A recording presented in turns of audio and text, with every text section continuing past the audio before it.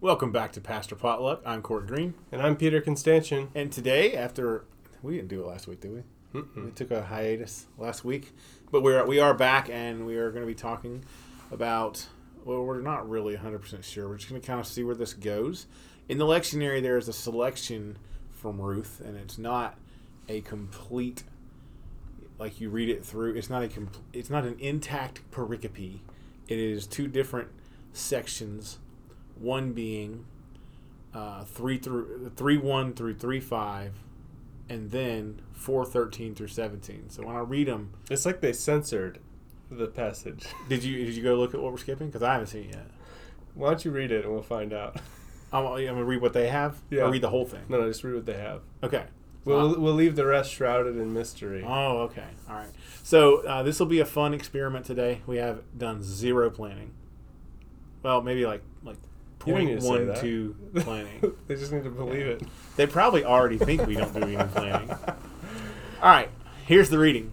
Ruth 3:1 through 5, and then 4:13 through 17. Naomi, her mother-in-law, said to her, "My daughter, I need to seek some security for you, so that it may be well with you. Now here is our kinsman Boaz, with whose young women you have been working. See, he is winnowing barley tonight at the threshing floor. Now wash and anoint yourself, and put on your best clothes, and go down to the threshing floor. But do not make yourself known to the man until he finishes eating and drinking. When he lies down, observe the place where he lies. Then go and uncover his feet and lie down, and he will tell you what to do." She said to her, "All that you tell me, I will do." So Boaz took Ruth, and she became his wife. When they came together, the Lord made her conceive, and she bore a son. Then the women said to Naomi, "Blessed be the Lord, who has not left you this day without next of kin. And may his name be renowned in Israel. He shall be to you a restorer of life and nourisher of your old age. For your daughter-in-law, who loves you, who is more to you than 7 sons, has borne him." Then Naomi took the child and laid him in her bosom and became his nurse. The women of the neighborhood gave him a name, saying, "A son has been born to Naomi." They named him Obed.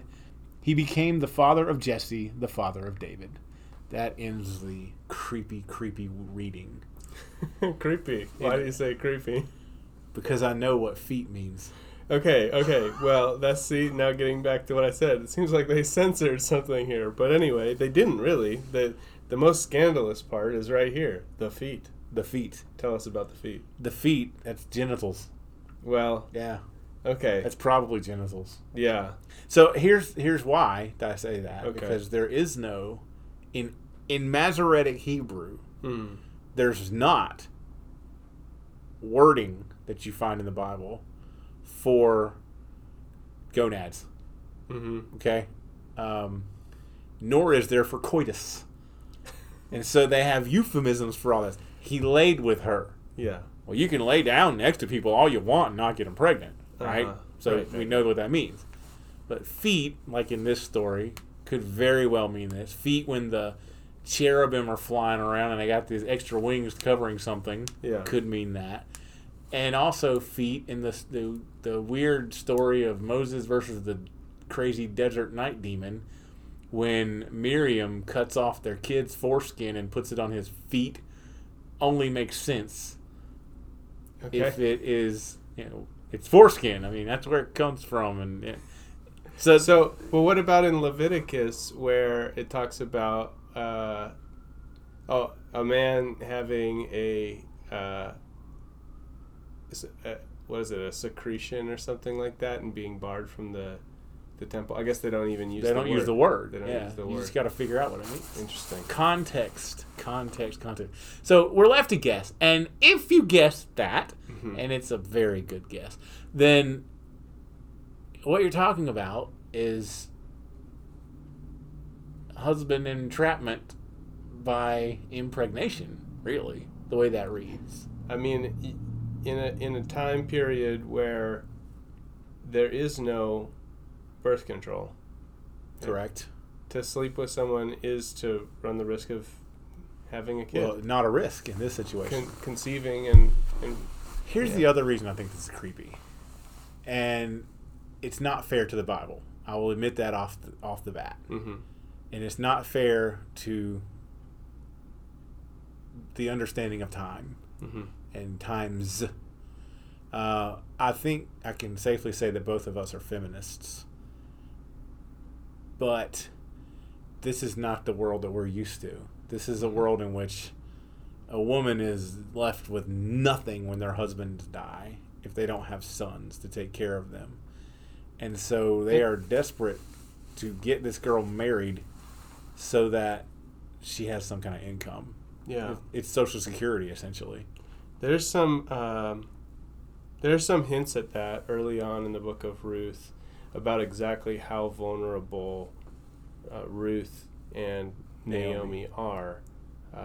They're what one of my professors would have called bare life, which is how he describes refugees.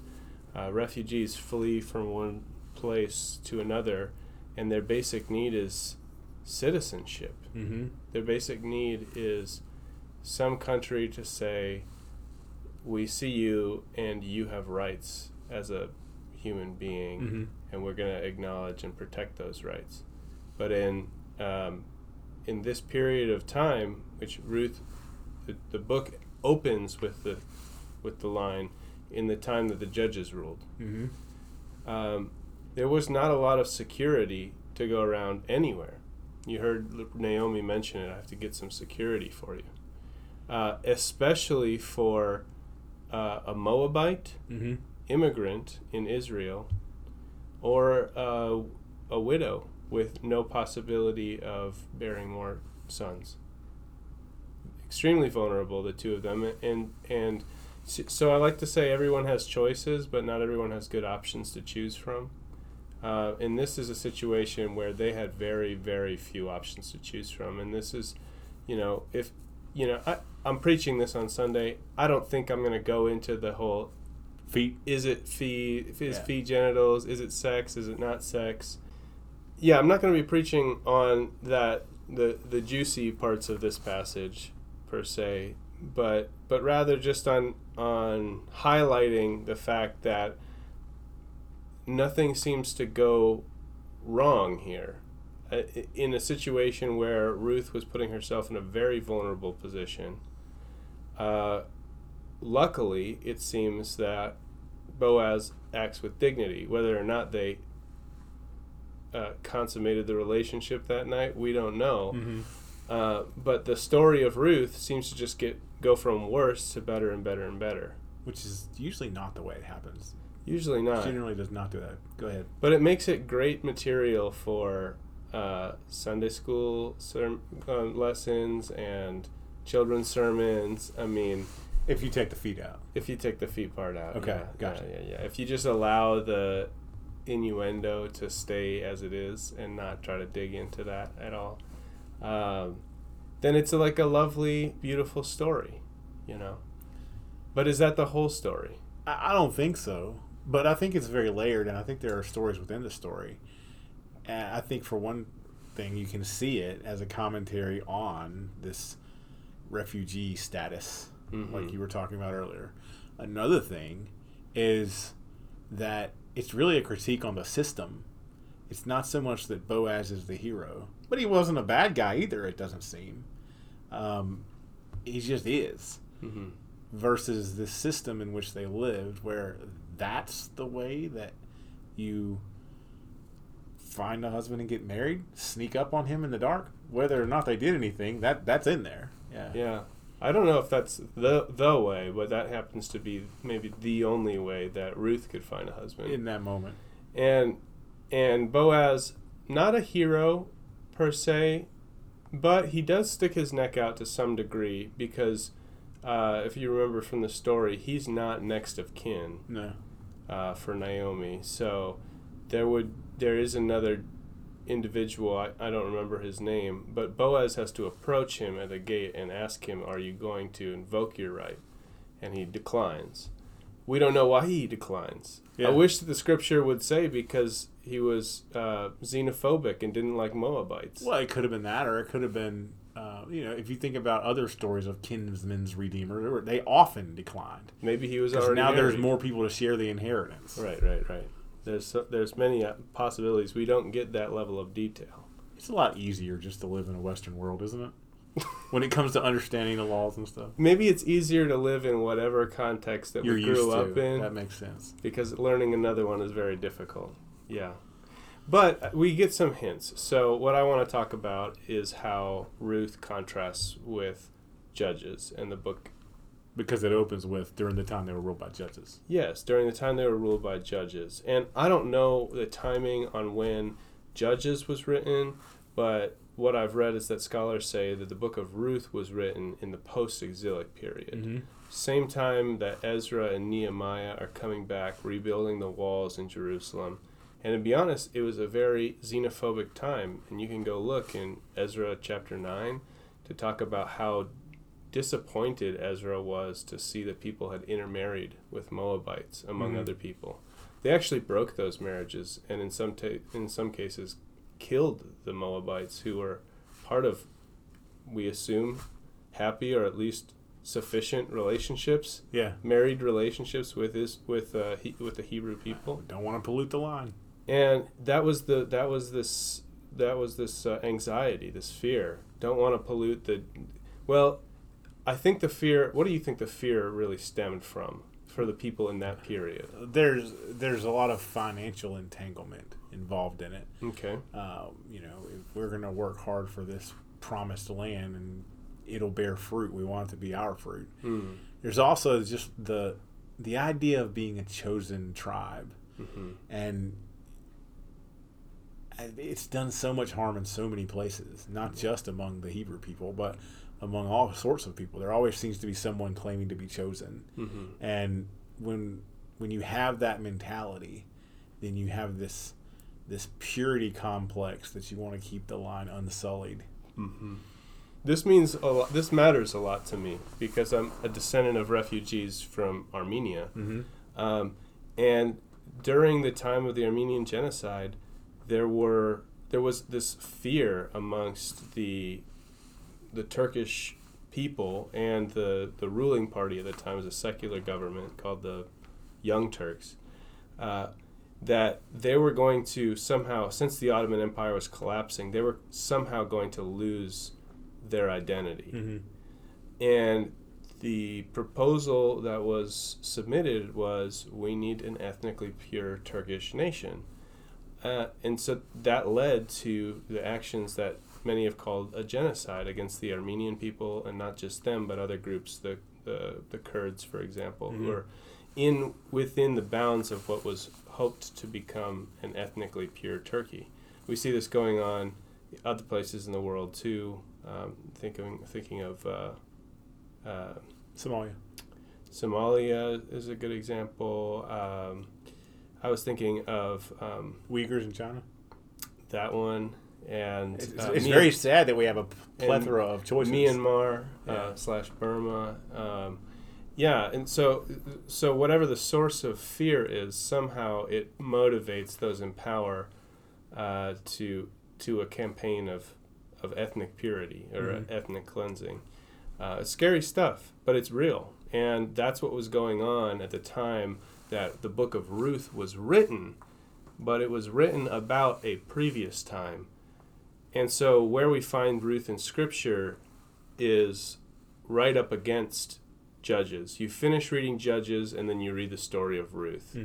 And so this is a letter, I would say, on behalf of some minority voice in post-exilic Israel to future readers, to say we weren't all xenophobic. Not all of the relationships were broken. In fact, there's one very important relationship that wasn't broken. And it led to David. And it led to Jesse and David, So what do you think about that? Because to me, that's amazing that this book even shows up in the Bible and right next to Judges. to me, it's like they're offering us these two understandings of the same period of time that both have very different messages for exactly who the Hebrew people were like at that time. So I think that it's interesting as well, and one of the reasons is I'm like a Bible freak, like not the every word in it so much as just how it came together and all this. And I love that we have two images of the same people, because our temptation, and thank God that the Masoretes and others weren't like this, but our temptation is to look at any differing views in the Bible that it has with itself and to just tidy them up. Mm-hmm. Like if you think about, like, look at any quarterly, I don't know what Methodists call quarterlies, but your literature, like especially the kids stuff, especially around Christmas time, you're going to take certain parts of Luke and certain parts of Matthew and get one coherent story because we want a tidy Bible. But they didn't do that. The people that compiled what became the Bible, they didn't do that. They didn't tidy it up. So we have like two creation accounts. We have Job and Jeremiah that aren't exactly the same, even though they're telling a similar story. And so I like the honesty of that. And because of that honesty, presenting, an Ezra Nehemiah that really, really wants to preserve the heritage and genealogy? Yeah, of the people. And then yet also the Bible gives us this story that says, well, maybe that's not so important because you don't have David without this. And also for Christian readers, you don't have Jesus genetically, the human side of Jesus. Right, but we're talking about a culture. This. So yeah, there is a genetic purity drive. I think. Well, let's critique that a little bit, because I think, as far as I'm understanding genetics, that's not something that this people had a concept of. Heritage, lineage. Heritage and lineage, for sure. Family name. Right, but it is. I mean, it's important to note that Europeans are very focused on genetics, and that we've inherited that in the U.S. to such an extent that we think that, like, what your genes say, that's who constitutes your family. But in Jesus' day, and perhaps in generations even older than his, who constitutes your family is who you're with. Yeah. Who you make your family. Yeah. So that's why Jesus gets to claim the line of Joseph, because that's who he was with. That's the culture and the tradition and the legacy in which he was raised. For a modern day example, my last name is Green, but really not. By Western standards, it should be Helderman, because genetically, the guy my dad thought was his dad turned out, he found out when he was 52, wasn't his dad. And so Grandpa Frank Helderman is out there. He's dead somewhere. And that you know of. That I know of. Dad didn't know him either. But anyway, so that's an interesting way of looking at it. So there's, we talked about it. He's like, should we change our last name? I was like, no. Yeah. And I've never met any of those people. Right. And so it makes sense what you're saying. That one side is who you're with, and the other one is what made you. Right. So yeah. That's interesting. So getting back to Ruth, they followed that line of thinking. Who are you with? She needed to be with someone. She found Boaz, and that's where Boaz becomes heroic, because he didn't have to accept her being with him. He could have rejected her, and it could have potentially been a death sentence. And I wonder who the Ruths and Naomis are in our lives that need our acceptance as a lifeline. And do we even see them? Yeah. Well, I mean, this is something that I think, as a culture, we're fascinated by, and we oftentimes end up on one side or the other. I mean, this is a Romeo and Juliet story. It's a story about a relationship that shouldn't have existed between people who are enemies. But didn't end tragically this time. But didn't end tragically, yeah. And Romeo and Juliet, not a good ending. That ended tragically. Yeah. This doesn't. Yeah, and that's an important thing also that contrasts with the book of Judges. Nothing seems to go wrong in this book, except that it's but we don't Except the situation at the outset. We might not know, except for the I guess it's drought, famine in a land called Bethlehem, house of bread, and they have to go back to their sworn enemies, the Moabites, to seek bread, even though the Moabites didn't give them any bread when they were traveling through the wilderness on their way to Israel and Jerusalem. It's like age-old grudge right here. But besides that, there's no bloodshed, there's no violence. Elimelech and his 2 sons die of sickness or natural causes. I don't know exactly what. It's not violence. And if you only look at Ruth, you'll think, oh, this is a beautiful and lovely story. But to see how exceptional it is, you have to zoom out and you have to read Judges too. Mm-hmm. You have to read about the bloodshed and the genocide and the violence that happened in that book. Over and over again. And people getting cut up into pieces and the Jephthah story. Yeah. You don't have to talk about it. Child just, sacrifice. Everyone knows. Yeah. Everything that can go wrong with humanity goes wrong in Judges. Yeah. And now Ruth follows on with just 4 chapters and tacks on this other narrative of how the wrong people made the right thing happen and revealed God's hesed love, God's faithfulness and love.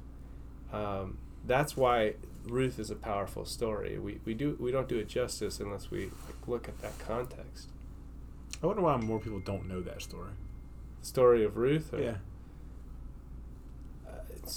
It's probably my fault, like our fault. We have a limit. Clergy's fault. We have a limit in what we can preach. I mean, we get 4 scriptures every week, and some of these stories, they take so much back story and context provision that to jump right into it on one Sunday and just do one Sunday on Ruth in the midst of a whole lectionary on the gospel, and it's hard to do. So people are familiar with the story of Jesus, so it's easier to jump in here and there. That's true. Like if we just jumped into Mark, everyone's like, oh, I remember that. The widow's mite. Yeah, I heard that when I was a kid. Yeah, no problem. So I think it's on us. Yeah, our responsibility as pastors is to provide our congregations, I believe, with a proper diet of Scripture and a proper diet of prayer. Because we're supposed to form disciples, and we can misform or deform disciples by not giving them a whole view of the Bible. But it is challenging. It takes time. Maybe this podcast is how people get a little bit more backstory. That's what I've been sitting here thinking this whole time. Like, it's been about 23 minutes. That's a little longer than the average sermon. Mom, you're killing me. It's been about 23 minutes. That's a little longer than the average sermon, but, we kind of did that here. Yeah. So maybe there is a way. But, see, we're doing this through discussion. Yeah. And ideas flow better that way than they do when you're standing up there, you're talking to them, and they're just staring blankly back at you, or they're cooking breakfast because they're watching you on Facebook Live or whatever it is. Mm-hmm. I mean, you talked about quarterlies, and we do have them. Our Sunday school class uses those for their lessons, and very often the lessons pull from the Old Testament. Mm-hmm. And I realize why now, because so often, I mean, I consider myself a lover of both the Hebrew Bible and the New Testament, but in terms of coming down to choose a sermon topic for Sunday, it's so much easier to go straight to the gospel. Oh, no.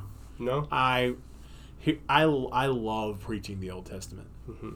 Love it. But you got to do it in a series, right? Yes, that's the key. That's where I was going with this. You because this is not to say that anyone, be it a listener or any of our church members, are not intelligent. We're not saying that. But the typical American Christian is so familiar with the gospel stories, or at least we think we are. Mm-hmm. We've convinced ourselves that we are. And I think that's because of ages of being spoon-fed that in churches. And so it does take a little bit of groundwork. But we really should be doing that with the Gospels too. Really? So what I've found is when you're doing when you're in the New Testament, you should go ahead and lay groundwork so that they're used to it when you do the Old Testament. That frees you up. Right. But doing it in a series does help. And what, sir? And the Hebrew Bible is the groundwork for the New Testament. That's true. That's true. Period. Well, I mean, honestly, point of fact. in my opinion, the Apocrypha, specifically the Maccabees, Yes. are the groundwork for the New Testament. Yes, but I mean, if you want to talk about, the scriptures that Jesus is quoted and saying, or in reciting, you want to talk about the scriptures that Paul makes reference to. Yeah.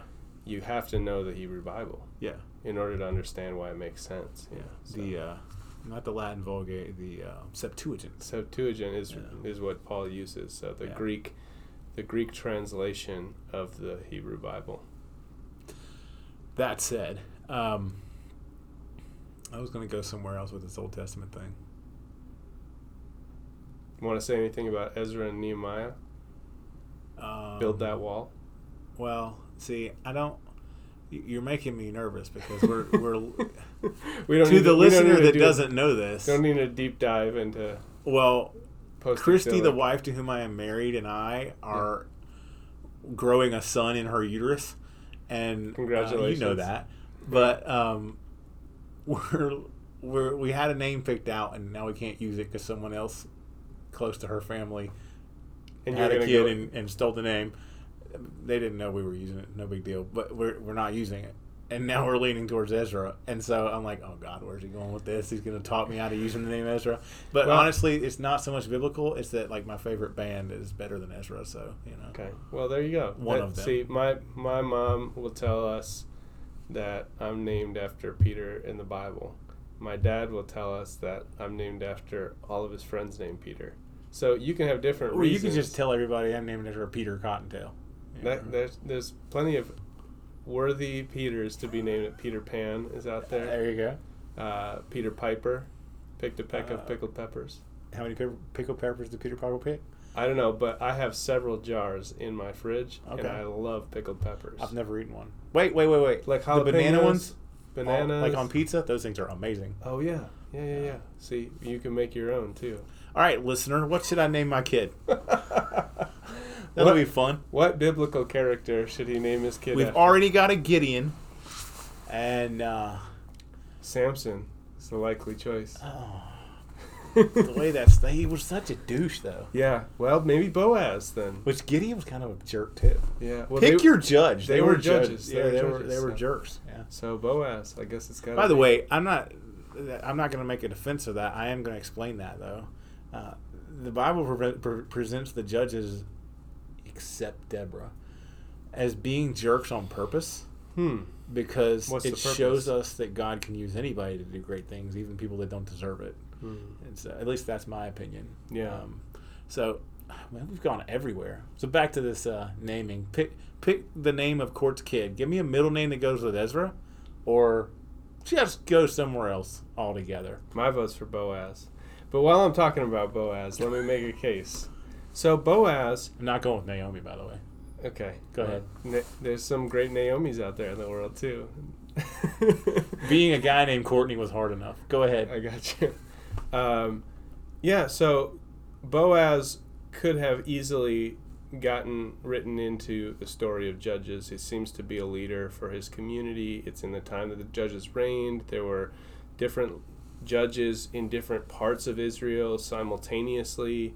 It seems like he could have been such a character. What is his fault? Could it be that he didn't have that fault? Well, to me, his fault is he's breaking the law. Well, there's that too. He's marrying. Well, he's not the only judge who does that, though. He's marrying a Moabite. Oh yeah, no, of course not. They all do that. But I think what Boaz illustrates for us is this grappling in post-exilic Israel of some of our laws are not just. Right? Well, that's what I was saying earlier. It's a critique on the system. Yeah. From within the sacred system. document. Yeah. Well, the Bible's not shy about that. We were about to start opening this whole other can of worms when I thought we were about done. Mm-hmm. But, I mean, look at how the Bible talks about kings. Mm-hmm. And various other human systems that are based on it Mm-hmm. that it is horribly critical of. And then when you get to the New Testament, Yeah. you can talk about what goes, how you wash your hands. It's what comes out of your mouth that matters. So that's whatever Jesus said. That's what illustrates what's in your heart. And so the Bible's full of that. And while we're doing this, let's talk about this concept that you Methodists haven't had to deal with much yet, but it's coming. And that's biblical inerrancy. Okay. Biblical inerrancy is the thought that the Bible is... Now, a lot of Christians think it means that God inspired it. I agree with them. That's not what it means. It's that there is no point of contradiction in the Bible. It's just perfect. It makes perfect sense. And you can sell this to people that want to say they're faithful but haven't actually read it. Mm-hmm. But the beauty of the Bible is that it's full of contradictions. Mm-hmm. It contradicts itself. So inerrancy, and then there's the other one. It's like, is it an authority for every aspect of our life? I think that's another. That's a good question. But the thing about inerrancy is it's a big word that people like to use to beat up Christians that they don't agree with. They're saying, well, he's a. Again, this is mostly Baptist world here. It caused a huge fight. That's why I say it's coming for you, because y'all are still gearing up for y'all's. But in the 90s, inerrancy was the key thing. If you were on a certain side, conservative, and you wanted to get your opponent fired from a seminary or a church, you just said, well, he doesn't believe in the Bible. He doesn't believe in biblical inerrancy. I can prove it. He said that yada, yada, yada, like 20 years ago in a sermon. Yeah. Gone. And so that's what they did. They ruined people's careers. They're not doing that anymore, at least from what I've heard. When they interview people to be ordained, what I've heard is that there are challenges to that, and you have to explain how, where you sit on it, because it's not the Methodist Church. No, the Baptists. Who's they? I'll tell you later. Oh, so you mean persons? You don't mean, because we don't have a ordination body. No. This one is created every gotcha, time, right? Gotcha. Yeah. So, yeah. Well, I believe the Bible is twice inspired, doubly inspired, and I think that's a Methodist position, that it's inspired once by God to the writer, and it's inspired again by the Holy Spirit when we read it. I believe that. That's what makes I would actually say thrice, though. Thrice. Because you have God inspiring the writer. Mm-hmm. You have us with the finished product when we read it. Mm-hmm. But you also have the people that preserved it and brought it together. It is nothing short of miraculous. Yeah. I am not an inerrantist, but I am completely convinced in inspiration. Oh, yeah. And I value the Bible higher than I do most things in this world. It is a miracle, and what we're talking about today fits perfectly, that like the process of redaction didn't eliminate diversity and a diversity of voices from the text. We see that, that's in. I'm not going to make any comments about other faiths or traditions. That's not my wheelhouse, but I will say that I like that about our scripture. And it didn't have to be that way, so it certainly is a miracle.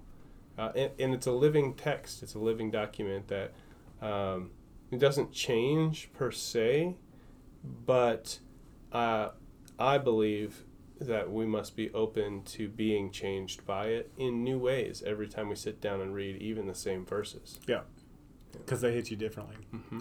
I'm going to close with this, because we've got to close at some point.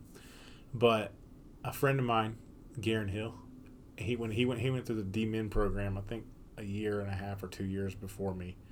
And so when I got to where I was about to start working on my final deal, I asked him about him and one other guy, Andrew Rawls, friends of mine, who went through the program that I went through before me. So I went to dinner with them and just picked their brains. Like, I am at a loss. What do I do here?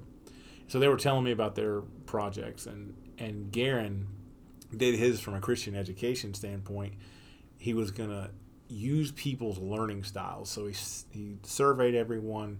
He found out different learning styles, and each Sunday in this range of Sundays where he did this project, he would preach to one of those styles.